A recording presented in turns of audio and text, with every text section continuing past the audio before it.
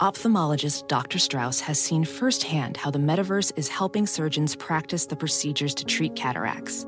Cataracts are the primary cause of avoidable blindness. He works with a virtual reality training platform developed by Fundamental VR and Orbis International to help surgeons develop the muscle memory they need. The result? More confident, capable surgeons. And even more importantly, Patients who can see. explore more stories like Dr. Strauss's at meta.com/metaverseimpact.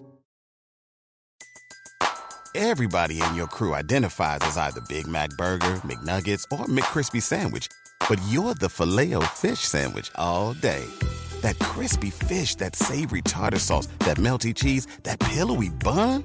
Yeah, you get it. Every time. And if you love the Filet-O-Fish, right now you can catch two of the classics you love for just $6. Limited time only. Price and participation may vary. Cannot be combined with any other offer. Single item at regular price. Ba-da-ba-ba-ba. Hello, everyone, and welcome to the Sports Creative Fantasy Football Podcast. I'm Davis Maddock, joined by Kyle Dvorchak from NBC Sports Edge. It's always right about this time of the year, where the main event is starting. The Scott Fish Bowl is done. My pros versus Joes. I am the boomer who's in the slow draft on the FFPC pros versus Joes. The underdog's about to do $1 million prize pool puppy. And it's time to whittle down the zero running back list. Kyle, it's time. I hate that, I don't know what whittle it down. I will have some players that we talk about that I'm like, I'm not taking much of this player.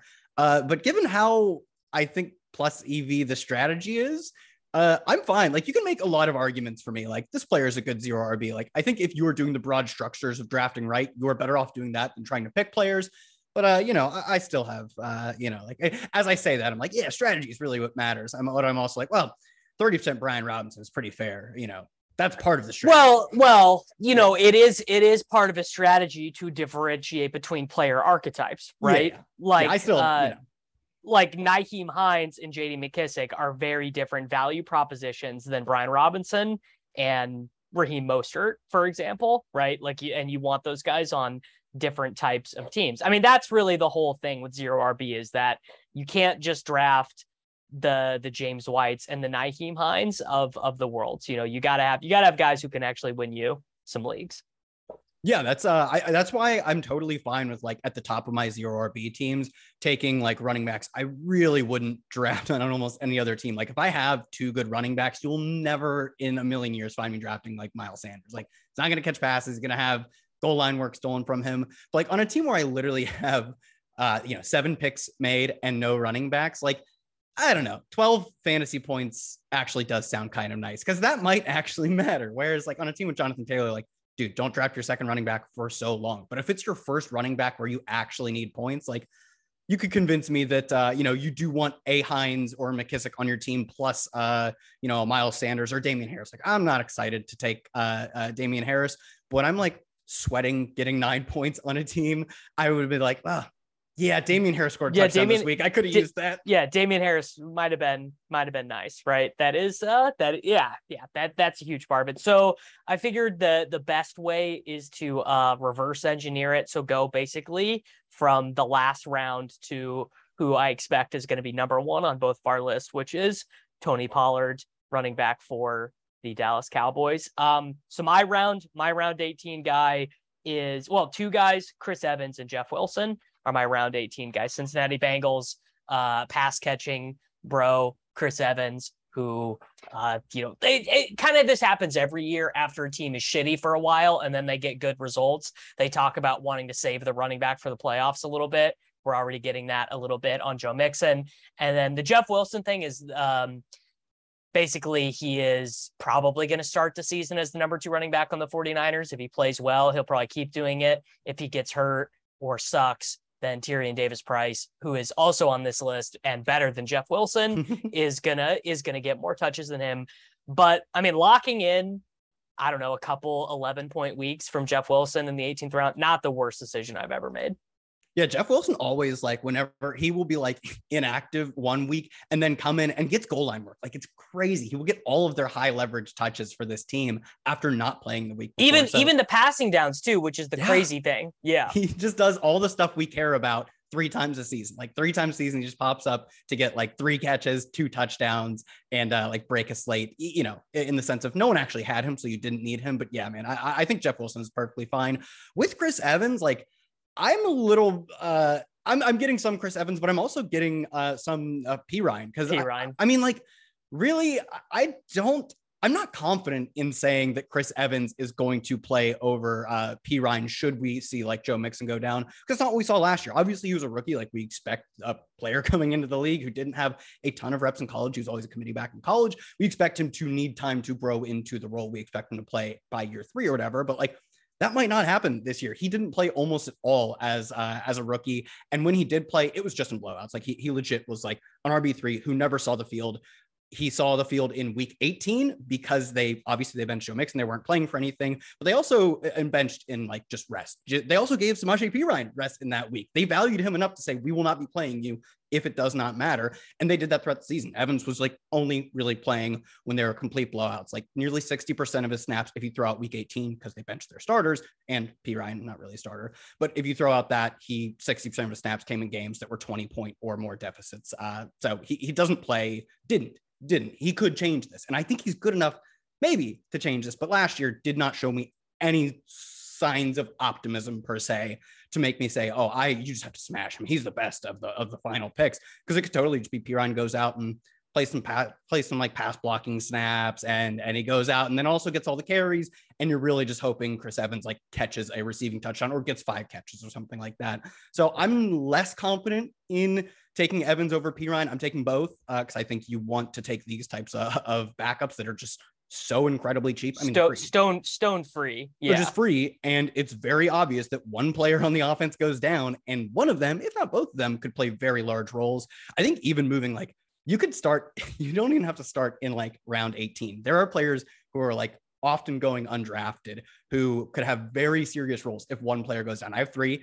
Philip Lindsay is probably the second running back on the Colts. Yeah, and he's not even getting drafted every time. Not getting drafted, and I doubt you cannot have Nyheim Hines getting 10 carries. Like, what would you cap him out at? Of course, he takes on a bigger receiving role, but Lindsay could step in for like pretty solid 2-down work. Good offensive line, good offense in general. Benny Snell not getting drafted. Anthony McFarland was like healthy scratch for Kalen freaking Ballage last year. Like, McFarland is not a part of the team.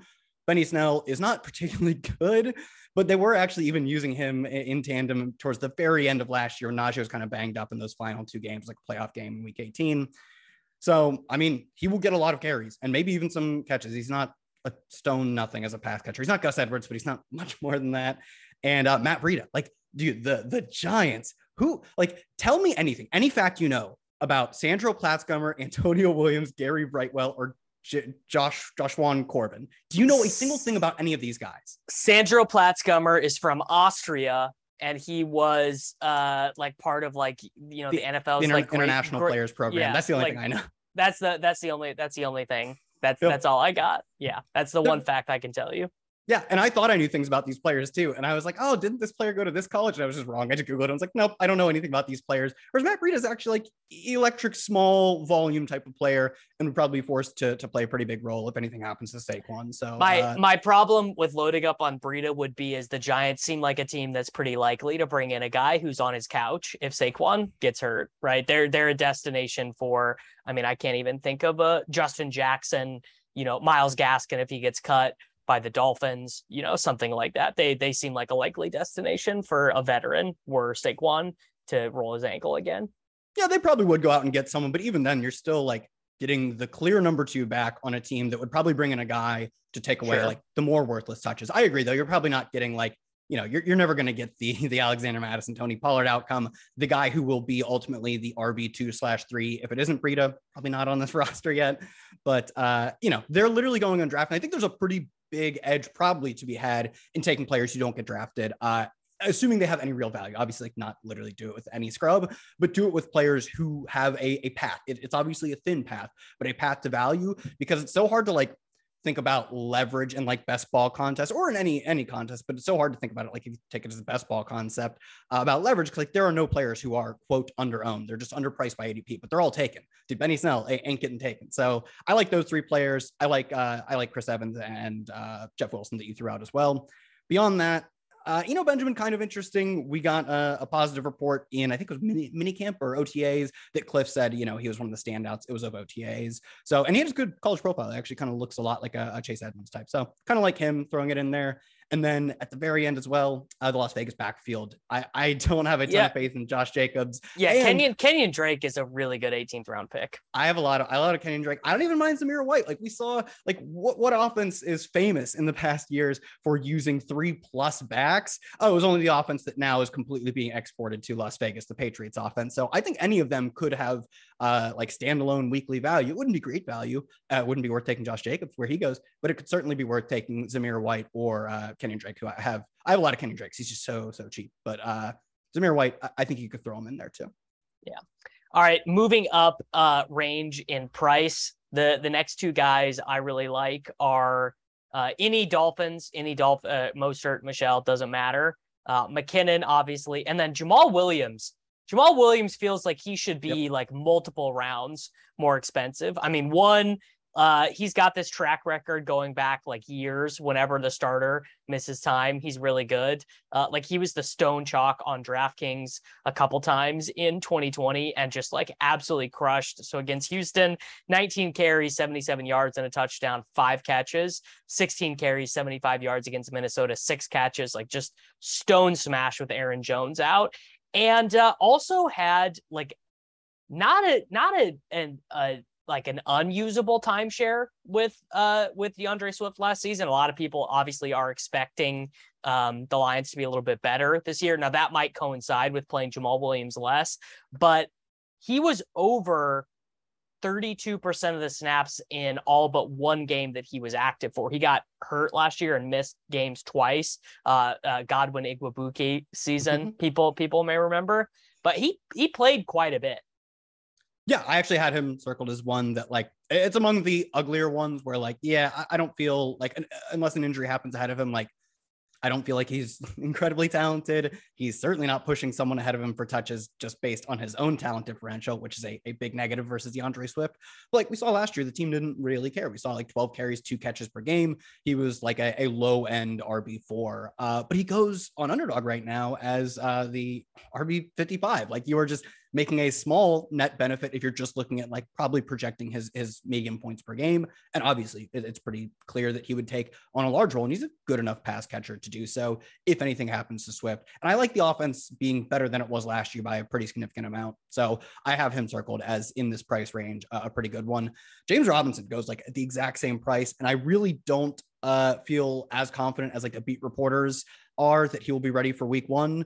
And that he will be as effective as he's been in the past in week 1, because it's a pretty tough injury to come back from. Cam Akers has shown us this, but he is so cheap and he has been really good in his career. And we know that he is probably the one they want if he's healthy, playing like pass protection. So he could even be on the field for more third downs than we would like, as I assume both of us are ETN stands. But James Robinson, super cheap for a player who's just been nothing but productive since he joined the NFL. Are you getting much of him? I feel no, because I just will always take Jamal Williams instead. James Robinson's RB54, Jamal Williams is RB55. And I also like ETN is a fairly risky selection. Like, I don't think there is a way that having, 16% ETN and 20% James Robinson is like a good portfolio balance. Whereas I do think being overweight on Swift and being overweight on Jamal Williams, even on different teams, is like fine theoretically, because it's more contingent value than eating into each other's upside. But if James Robinson hits, it probably means ETN is a horrible pick at his selection, like probably just is Dexter McCluster on the Jacksonville Jaguars. So I don't want to be bet, and I'm taking ETN at ADP quite a bit, or at least like want to theoretically. And also it's just like, I don't know, I just think Jamal Williams is a better pick. And I think I'll also want a lot of 0 RB teams. I kind of want to take Mark Ingram too. And he's there. Mostert's, I don't know. I'm not taking James Robinson.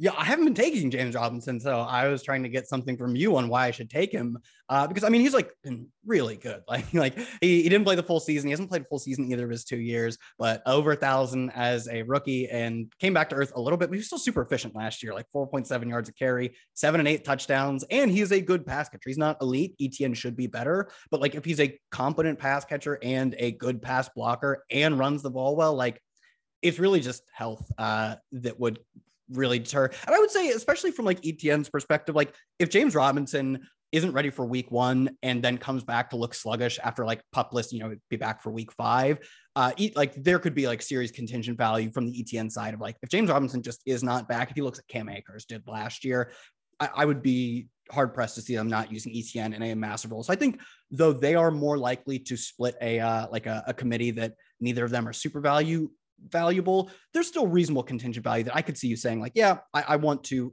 if there is a winner of this backfield, a very clear winner, I'd like to have exposure to them because Robinson doesn't need to get all the passing work to pay off his ADP, or ETN could just be super elite. So I think it's actually fine to have like over the field on both of them. I'm not, because ETN's price has gotten so high that high. Yeah. It's not like, it's not worth it to take him where he goes realistically, for me at least. I don't think so. Like he goes right now, he's going right after like Alvin Kamara. He goes like ahead of Breece Hall, Cam Akers, who, I mean, those players will see so many more touches. You were really banking on ETN being like a very like not Kamara level efficient, but not far off on a team that was just dreadful last year. And I like buying Jags, but like I like buying them because Trevor Lawrence is so cheap. The receivers are so cheap.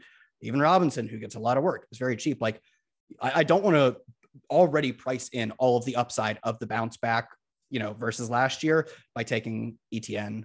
So I'm not huge on Robinson, but at this price, I'm going to take like 0 ETN the rest of the summer. Yeah, I think that seems reasonable. Tyrion Davis Price, our king, we stan. I don't actually even really know that much about him. He was like a pretty average running back at Clemson, but the investment philosophy is basically the 49ers spent a 3rd round pick on him. Kyle Shanahan is always going to the newest, shiniest toy at the running back position. Elijah Mitchell was the shiny. I mean, the stat that everyone parrots, which is amazing, is that all 5 years Kyle Shanahan has been a head coach of the San Francisco 49ers. They've had a different lead rusher year over year. Why not Tyrion Davis Price? I mean, he was drafted with the same pick, a late 3rd round pick that the team took Trey Sermon with last year, and Trey Sermon was a 7th round pick for the 49ers last year. Yeah, I like for the that stat, like, yeah, when Raheem Mostert can't play more than 8 games in a season, and then like Matt Breida as your other running back for I think his first year as maybe it was his 2nd year as the 49ers coach, like, yeah, it was McKinnon first. Oh my god. Oh yeah, man, that goes back a while. It feels like, at least. But, when you have 5 different running backs all be your team's number 1 running back, it does make the time feel a lot longer. But all those guys are hurt. On the other hand, they have already talked about, like, they want to lighten the Elijah Mitchell workload. And maybe that only comes in the low value touches, the 1st and 10 from the 50. And our Ty Davis Price shares are racking up a bunch of like useless yards without touchdowns, without catches. Like, I'm willing to at least bet on the offense being efficient from a ground game perspective and Elijah Mitchell's workload being lightened, even if it's not in the most exciting way for Ty Davis Price, to the point that the RB2 on the team is valuable. And we have obviously contingent value.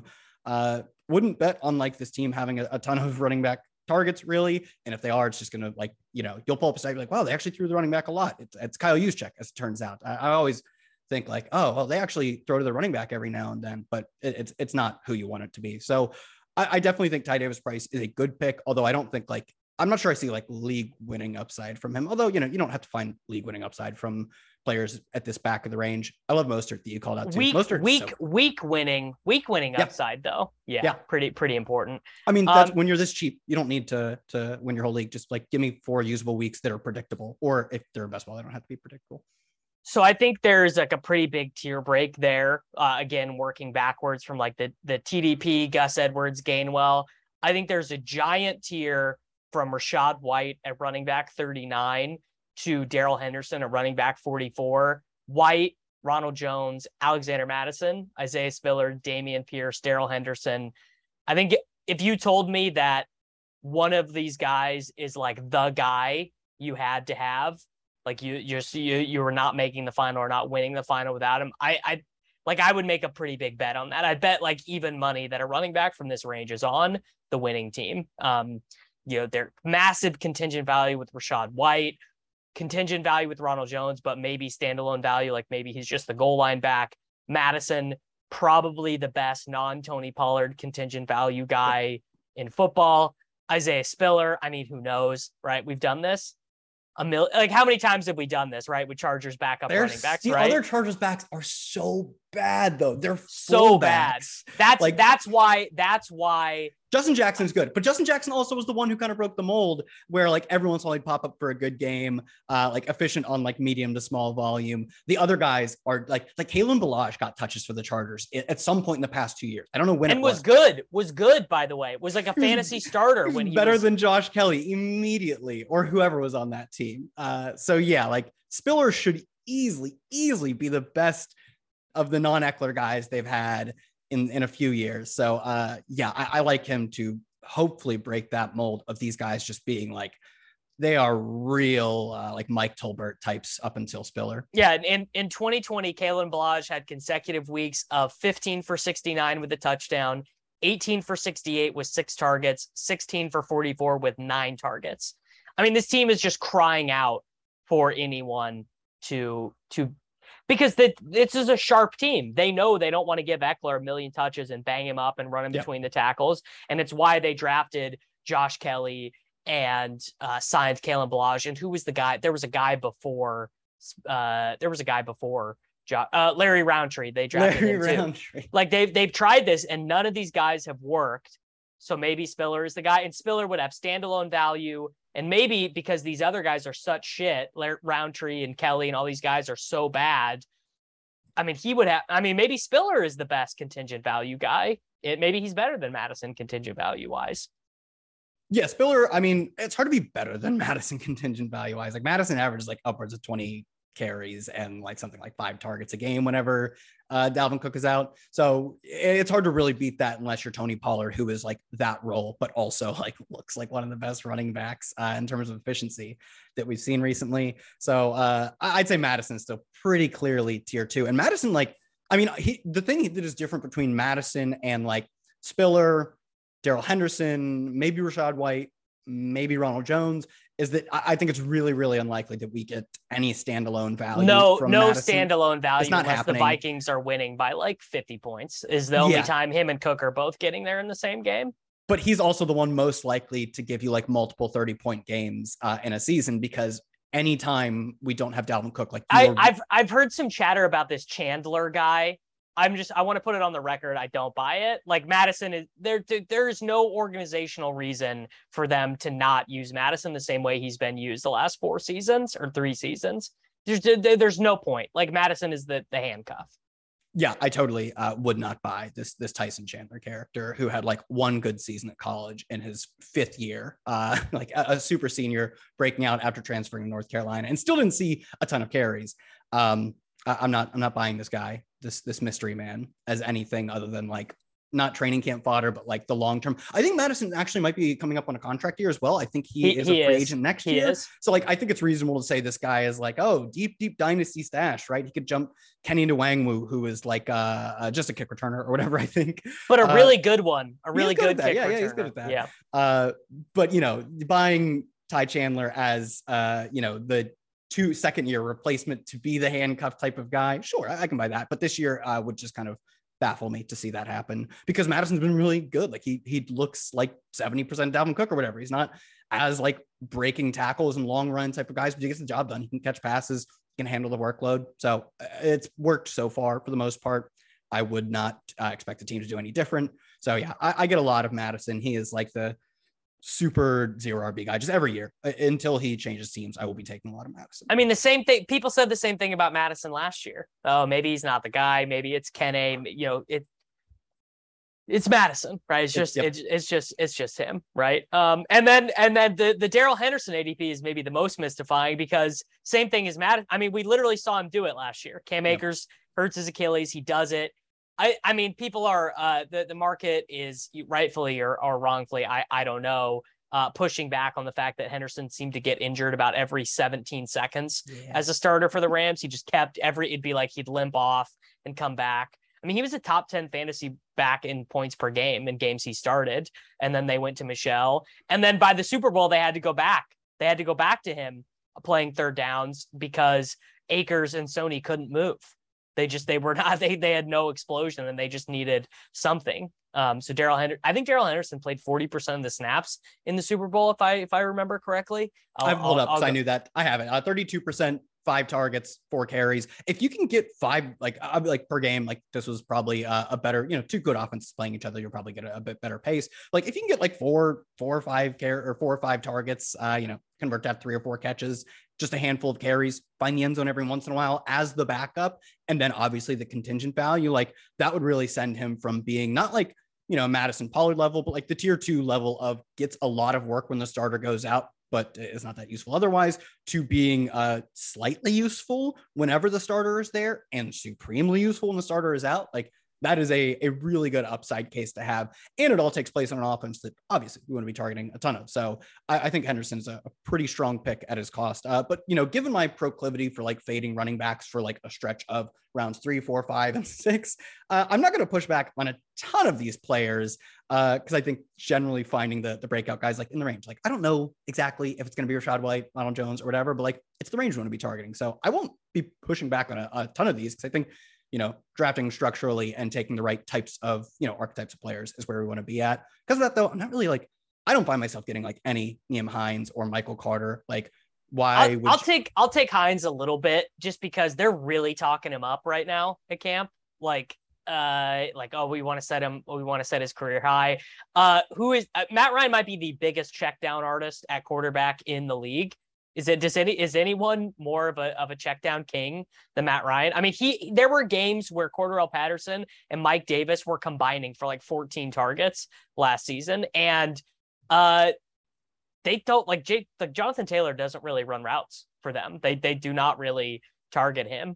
And they don't really have any second wide receiver to speak of. They draft Alec Pierce, they have Paris Campbell, Jack Doyle retires. Like not theorizing that they'll have both of them out there at the same time, but just that they're like Jonathan Taylor's going to get all the important ground rushing work. But I think Hines might find himself in a 70-30 with some high value touches coming in those 30 when he's out there.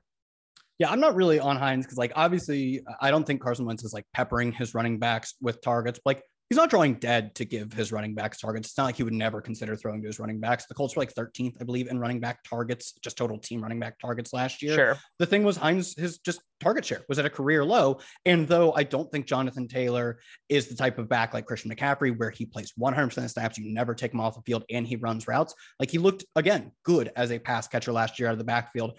And I would imagine that it's just the simple utility of you don't tip your hand as to what you're going to do whenever you have Taylor out there, if you think he is a competent, a good enough pass catcher. Sure. And on top of that, obviously, like, dude, get him out in the flat versus a 5'10", 195 corner and have him murder them on a screen. So Hines' target share at a career low last year, to me, pointed to the team saying like, yeah, he still has a use case where we want Hines out there, but it's probably when you know that you're not running with Jonathan Taylor. So it's okay to tip your hand. 3rd and 10. You're not going to need to disguise what you're going to do. We know what you're going to do.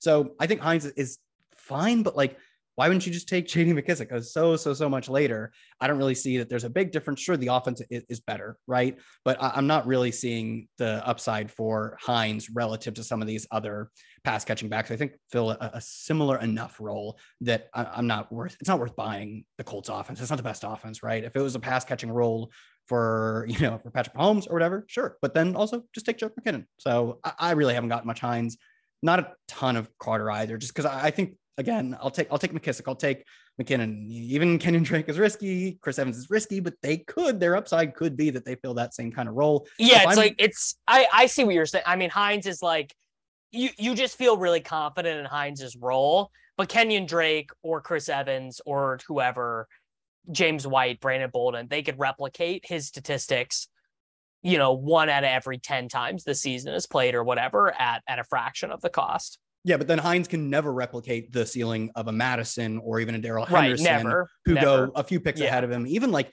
the Kenneth Gainwell upside is like, Kenneth Gainwell could be like, we could be talking about him like we talk about Tony Pollard in a year's time, where he's just so incredibly efficient and the team just doesn't want to give him the ball, but we want him to get the ball because he was efficient last year and he's efficient dating back to college and he can both run and catch. So I think you're lacking upside, but you're not gaining like that much of an edge over the McKissic picks. Like he's a better pick. He will project for more points than JD McKissic. That's not really the argument I'm trying to make.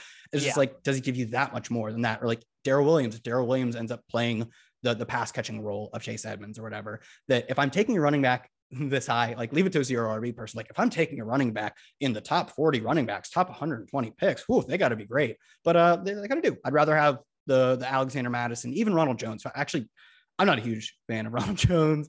I know, apologies to friend of the show, Pat Corain, especially, but like, you should probably make a decent amount more than the veteran minimum to be fantasy viable. We really hate to see it. Oh, I'm not sure how the rest of this episode is gonna go. So that the market is very clearly telling us, the NFL's market is very clearly telling us that Ronald Jones sucks. He spent 4 years with a team. That team looked at him when he hit free agency, was like, nope, nothing to do with him. The team that has the most information on him said, nah, not even going to consider it. We're going to draft a running back instead. We're going to re-sign Giovanni Bernard. that is the case with like CJ Anderson was sat his ass on the street for a year, gained according to him 25 pounds of sympathy weight with his pregnant wife, and then put Todd Gurley on the bench as the Rams made a run to the Super Bowl. Like, it doesn't matter. The very important thing to remember when you're talking about running backs, like post pick 120, is it really does not fucking matter. Really, all that matters is that these guys are out there because so much of their skill sets and production is so similar. He goes on the line where like it does matter though, because he goes as pick one. You're right at where he is. He's at pick 120, where like I can actually have some ability to discern the talent between him and Madison, and between him. Madison, I will put it on the record. Madison is way better than him. Yeah, and like I think that matters. And overall, we actually can use salary as some sort of a proxy for like how much these players actually have decent hit rates. And I think in the past 5 years, there have been 5 running backs. I think it's 5 in the past 5 years making under 3 million in a single year, just like their average contract value, to finish as the RB 30 or better. Now, you don't need Ronald Jones to finish the RB 30 because he's going as the RB 40. But like when that is your ceiling and you're not going that far ahead of that far behind that ceiling, is going as RB 40, that's 10 picks behind. Like, I don't feel great about him absolutely crushing his ADP. I would just take like a Jerick McKinnon instead on the same team. I think Jerick McKinnon is just as mediocrely talented, but the cost is so much cheaper. So I only say this with Ronald Jones because I get the idea, but like when you're getting this high in the draft, like there are probably actual good players you can take. Like James Cook could be really good. Melvin Gordon is very good. He's not great. He's not better than his teammate, but he is a good NFL player. CPAT is awesome. Ronald Jones is just not. So I think there's another clear tier break before Rachaad White, and it is I think it's a tier of guys that goes let's say there's 2 tiers inside of the big tier. So I think the big tier is massive, and I think it goes all the way from Clyde Edwards-Helaire at running back 28 to Cordarrelle Patterson at running back 38, 10 guys where it's all a very similar bet. Timeshares to some degree. Some of the guys are there because of bad offenses. Some guys are there because the playing roles are not defined yet. CH, Damian Harris, Rashad Penny, Kareem Hunt, Chase Edmonds, Devin Singletary, Ramondre, Ken Walker, James Cook, Melvin Gordon, Cordarrelle Patterson. My favorite of this group is CH and Ramondre, and I'll be taking no further questions about Clyde Edwards-Helaire at this time. Yeah, I have like a lot of notes on a lot of these players, little tidbits, and like, look, there's not a really positive argument I can spin about what Clyde Edwards-Helaire has done in his career. But like, what about the gallbladder surgery, bro? What about the gallbladder? I wouldn't say it's a good thing necessarily that he's done. I'd say it's an excuse for the bad things he's done. That's all I need. That's all. I just need a small excuse. But yeah, that's kind of the point, is that this is the profile of the running back we want in a sort of 1,000-foot view. We want running backs on good teams who have proven at some point in their career to be able to handle 3 downs and could score a lot of touchdowns, and they're not expensive, right? He's clearly the RB1 on his team, on maybe the best offense in the NFL. If not top 3 is kind of, you can't even push it past that. And he's going as the RB28. And it's not like I just laid out the case for why like Ronald Jones is a nothing. The team has so little value on him that they're barely paying him above the vet min. And the same is even more true with Jerick McKinnon. And like we saw Jerick McKinnon, they were just waiting to sign him because they probably didn't really care to bring him back that much. Oh, none of the running backs that we care about in free agency are on the cheap. I guess we'll bring Jerick McKinnon back months after free agency or whatever. So to me, if his competition is so weak that the whole NFL market, like just the teams, are not paying them anything, it's a pretty strong chance for him to separate himself, even if, on a more micro level, he has not shown anything that would say he should separate himself. And, dating back, we have to go back to college to find that player. Yeah, I mean, the argument, I guess my primary argument for him would be, one, he plays for the Chiefs. Two, Ronald Jones and Jerick McKinnon are making like no money. Yep. And then three, it would be, if this gallbladder thing is true, I mean, just like that's just an excuse my brain can latch onto for why he was such shit, and why he seemed to be out of shape, why the team has not trusted him in high leverage situations, and that's it. But really the only thing that's important is he might play 65% of the snaps for the Kansas City Chiefs, who don't have Tyreek Hill and might need to use their running backs more than they have in the years past. I mean, this is what we saw with Leonard Fournette and James Conner last year. Like, no one thought James Conner was particularly good. He was a grinder who could kind of catch passes in a pinch. Leonard Fournette, it would have been like 2 years ago now that we saw his first like glimpse of being a high talent running back, dating back to like early Jaguars days, was again, like the team cut him. We were like, oh, well, the Jaguars don't even want him. He's been just a real bruiser, nothing back in his career, but they join good teams with ambiguous backfields where they clearly have the profile to handle work on all three downs. They don't have to be that good on all three downs. Just play 3 downs for the Bucks. Just play 3 downs for the Cardinals, and you can finish as a league-winning running back. And now Clyde Edwards-Helaire is so cheap that we can easily make that argument for him that his talent is becoming less and less important because he's not a first-round pick. Man, long are the days where we were arguing about Clyde Edwards-Helaire over Jonathan Taylor because the situation was simply so good in Dynasty. You couldn't pass up on him. But now the cost is so cheap that you don't need him to be that good. You need him to play a lot of snaps on an offense that's very good. And that feels like it could be just the baseline for him. And he could be good too. Maybe he's good. Where do you stand on Penny versus Walker? Probably shouldn't take these running backs in like the worst team in the NFL is where I'd put it. The offensive line could probably be the worst.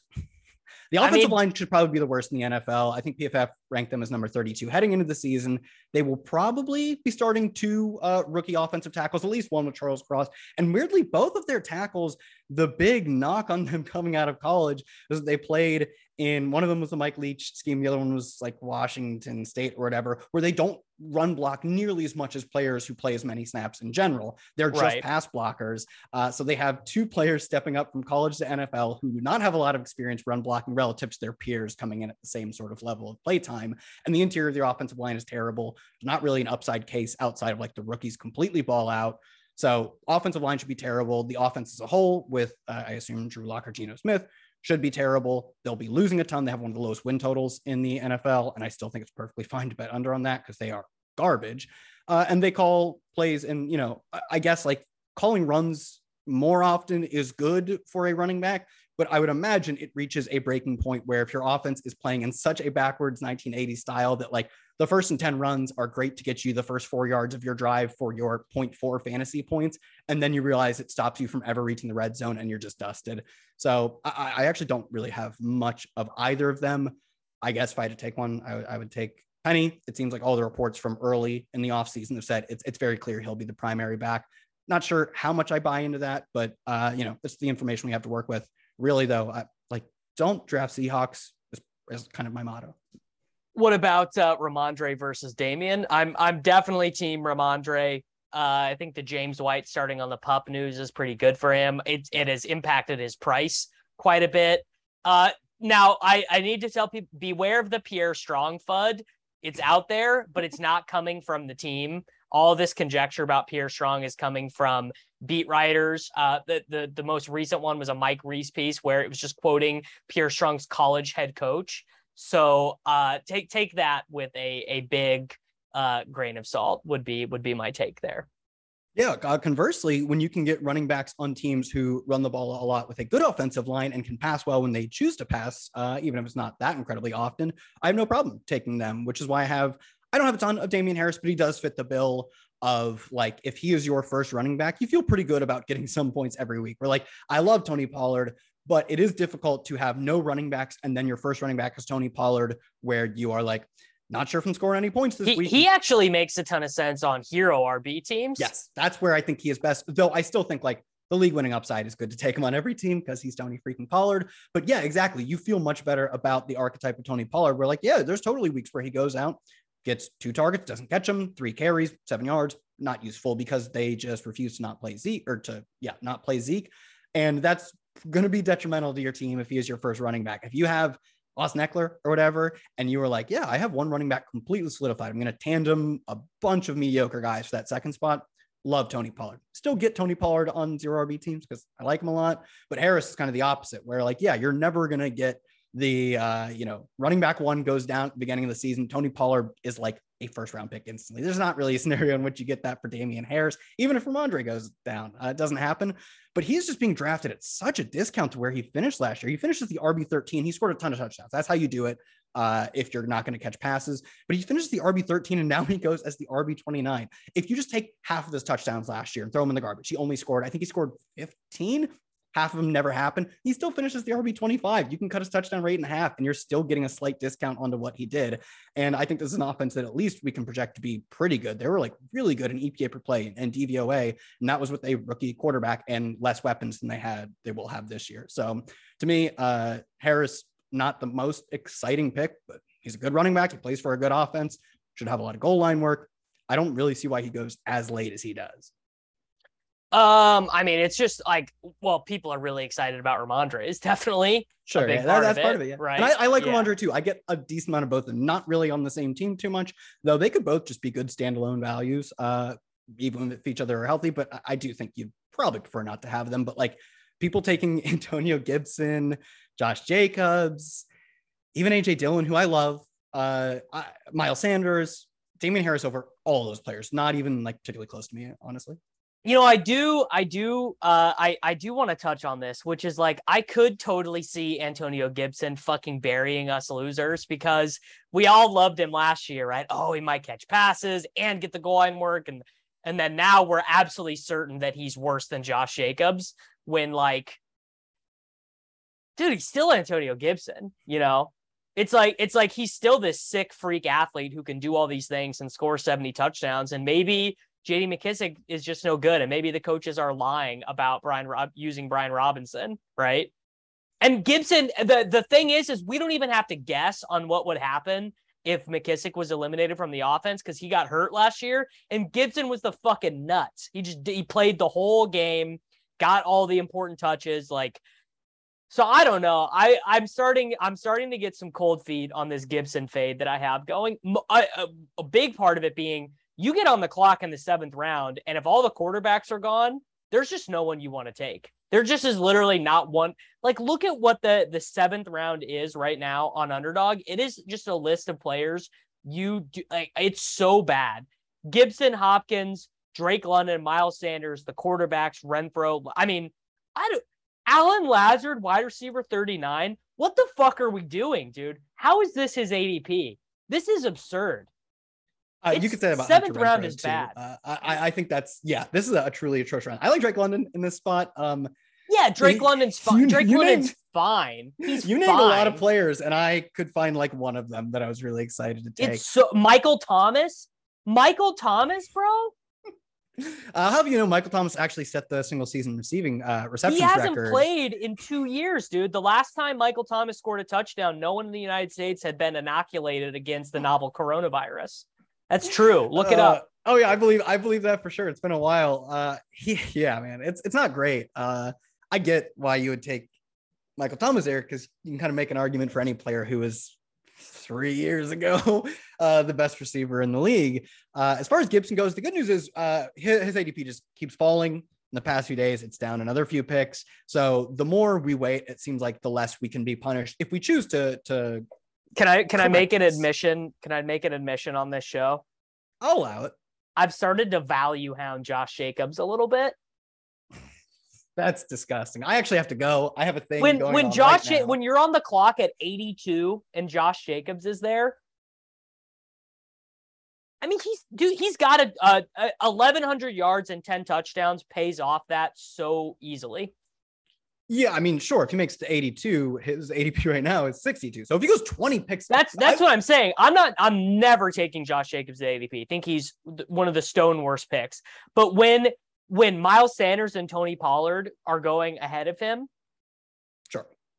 I mean, like that is literally like 20 picks below ADP. I think you can make that argument for nearly any player. though Alan Lazard and Hunter Renfrow, I would not include in that group that we just named. But yeah, sure, you can make an argument for any player 20 picks behind ADP, and especially that's what I'm saying. I'm not saying I'm jamming him. I'm saying I'm value hounding him a little bit. Yeah, I sure, that's fine. Like, I'll value hound most players if they fall that far, and especially in the context of like a zero RB roster, as we're talking about. Like, yeah, Josh Jacobs is the perfect guy who is a really good bet to get you 12 points in any week. And like we said, like, you do need some of those players. If you take Pollard, Madison, Gainwell, Mark Ingram, all these guys who like could really go out and just score you 0 points in a week, you're just drawing dead for the first 4 or 5 weeks of the season, and you're really clawing from behind at that point. So yeah, I think Josh Jacobs is a guy who I think you should go like where you are talking about. And I think he makes sense as that type of pick. But he goes one running back slot ahead of Elijah Mitchell. He should be going where, like, just behind like Damian Harris or whatever, or with Damian Harris. He should play a similar role on an offense, actually, ironically, pretty similar. So yeah, at the right price, any player is viable. And Josh Jacobs, 100%, is another guy who, like, his ADP is not climbing. There's no, what news are we getting that his ADP is going to go up? So I think it's fine, especially later in the summer, for someone like him, someone like Gibson, who, you're totally right. Like, should we lose McKissick again? Yeah. Even if we are like losing some of the between the tackles touches to Brian Robinson. Or what if they're just like, you know what, this McKissick shit, like, what's the point? I'm like, sure. You could say that for literally anything, though. I think it needs to have a little more concrete information than like, what if this happens? But it doesn't, though, because Gibson is one of the, like, I don't foresee any scenario this season where Josh Jacobs gets all these high value touches and finishes as a top 5 running back. No scenario, right? Kenyon Drake could catch the plague. Brandon Bolden could break his leg. Whatever, they just wouldn't do it. They would bring someone else in. They'd play Jalen Richard. They'd play a fullback third down snaps like the 49. Like, just would not happen, right? But Antonio Gibson. I need a reason that JD McKissick wouldn't get played, because he got a ton of play last year, and he's bad. He's a good pass catcher. He's perfectly fine as a pass catcher. He's just not adding anything, you know. But like, your argument for now is like playing a fullback instead of Josh Jacobs. That guy is not adding anything. Playing Kenyon Drake probably doesn't add anything. But to me, like, I get the idea of imagining all these scenarios, but like, there has to be some underpinning of why it could happen. I don't think it's very likely that McKissick just completely disappears. They gave him like they matched the Bills offer and actually stole him back from the Bills, and they've used him that way in the past very clearly when they had Antonio Gibson. It's not like Antonio Gibson is not a good receiver, at least in theory. He was literally a receiver in college. He's literally a receiver. So I mean, so to me, it seems like a very clear philosophical thing that like Gibson is getting his touches split on purpose, maybe for his health, or maybe because they just like McKissick. I need a little more of a concrete reason than. Well, I'm not going to give it to you. You got to just work with what I'm giving you, which is what if. Well, what if? I mean, Gibson's fine. I'm not taking him much, but if he falls behind ADP, and his ADP is right now falling, he's down a few picks in a week or so. Perfectly fine. And we like you said, totally an upside scenario where if McKissick gets hurt, I 100% buy. It's not going to be Brian Robinson. We saw it last year. He actually becomes that super workhorse type of player, but the team brings McKissick back. They draft Brian Robinson, who's a workhorse in college. They made it very clear that they don't want to give Gibson through their actions. Like, teams only give us so many chances to be honest with us when they can just like lie to our faces in press conferences. They told us with their resources, teams have finite resources, and they spent them on taking touches away from Gibson. So I'm not huge into Gibson. I would kind of just take the other uninspiring, like probably not super league winning upside, but high floor of touches guys like Damian Harris. Kareem Hunt actually is one I don't understand in any universe why he is going so late, because we do think he probably has league winning upside, where only in the scenario where Nick Chubb goes down. Well, a lot of people think he might get cut or traded as well. I have not been able to find like any real evidence of this. It's just contract like chicanery, basically. Like people like reading in between the lines. 4 or 6 million by cutting him. It's not like they need the cap space right now. I assume like all their draft picks are signed or whatever. They're not like the Falcons, I think a year or two ago, like almost could not sign their draft picks. They were so broke. They're not like in some weird situation like that. Teams obviously want to like not spend money that they don't think is useful, but like Kareem Hunt is good, has been involved in the offense ever since they brought him in. And I just don't see really why they would cut him. And you don't see any of the beat reporters really heavily pushing this really much at all.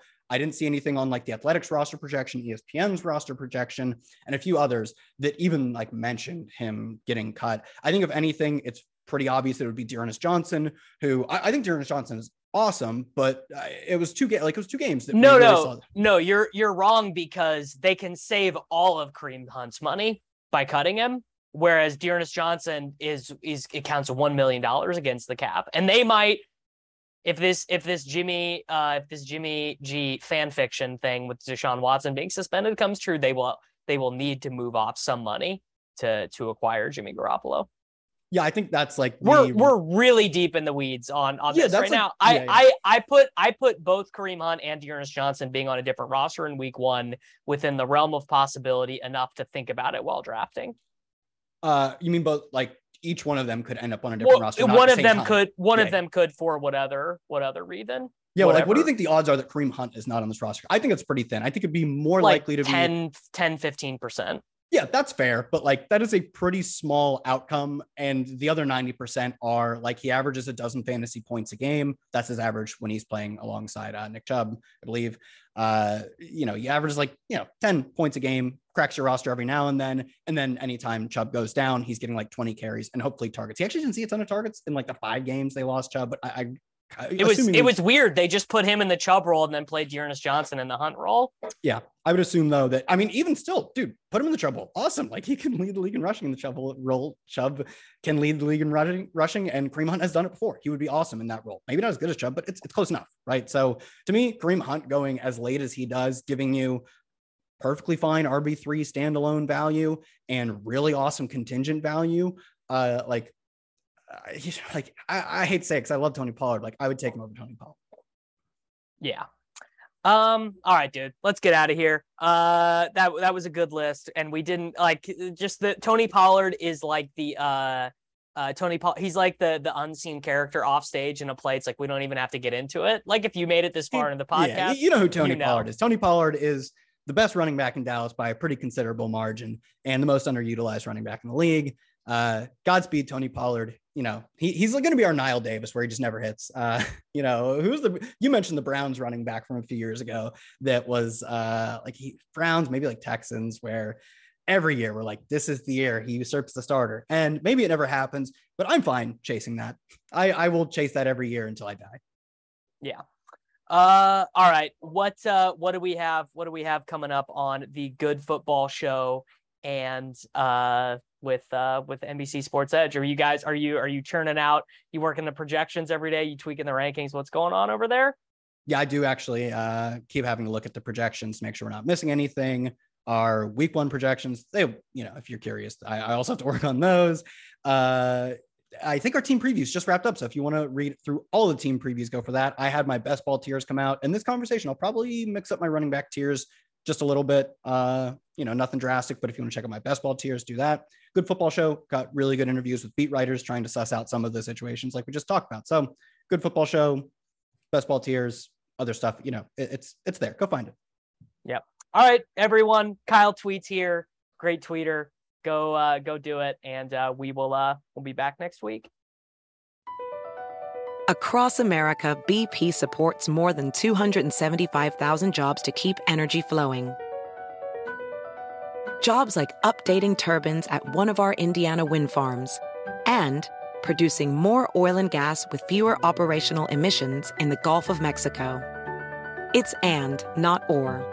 See what doing both means for energy nationwide at bp.com/investing in America. Everybody in your crew identifies as either Big Mac Burger, McNuggets, or McCrispy Sandwich. But you're the Filet-O-Fish Sandwich all day. That crispy fish, that savory tartar sauce, that melty cheese, that pillowy bun. Yeah, you get it. Every time. And if you love the Filet-O-Fish, right now you can catch 2 of the classics you love for just $6. Limited time only. Price and participation may vary. Cannot be combined with any other offer. Single item at regular price. Ba-da-ba-ba-ba.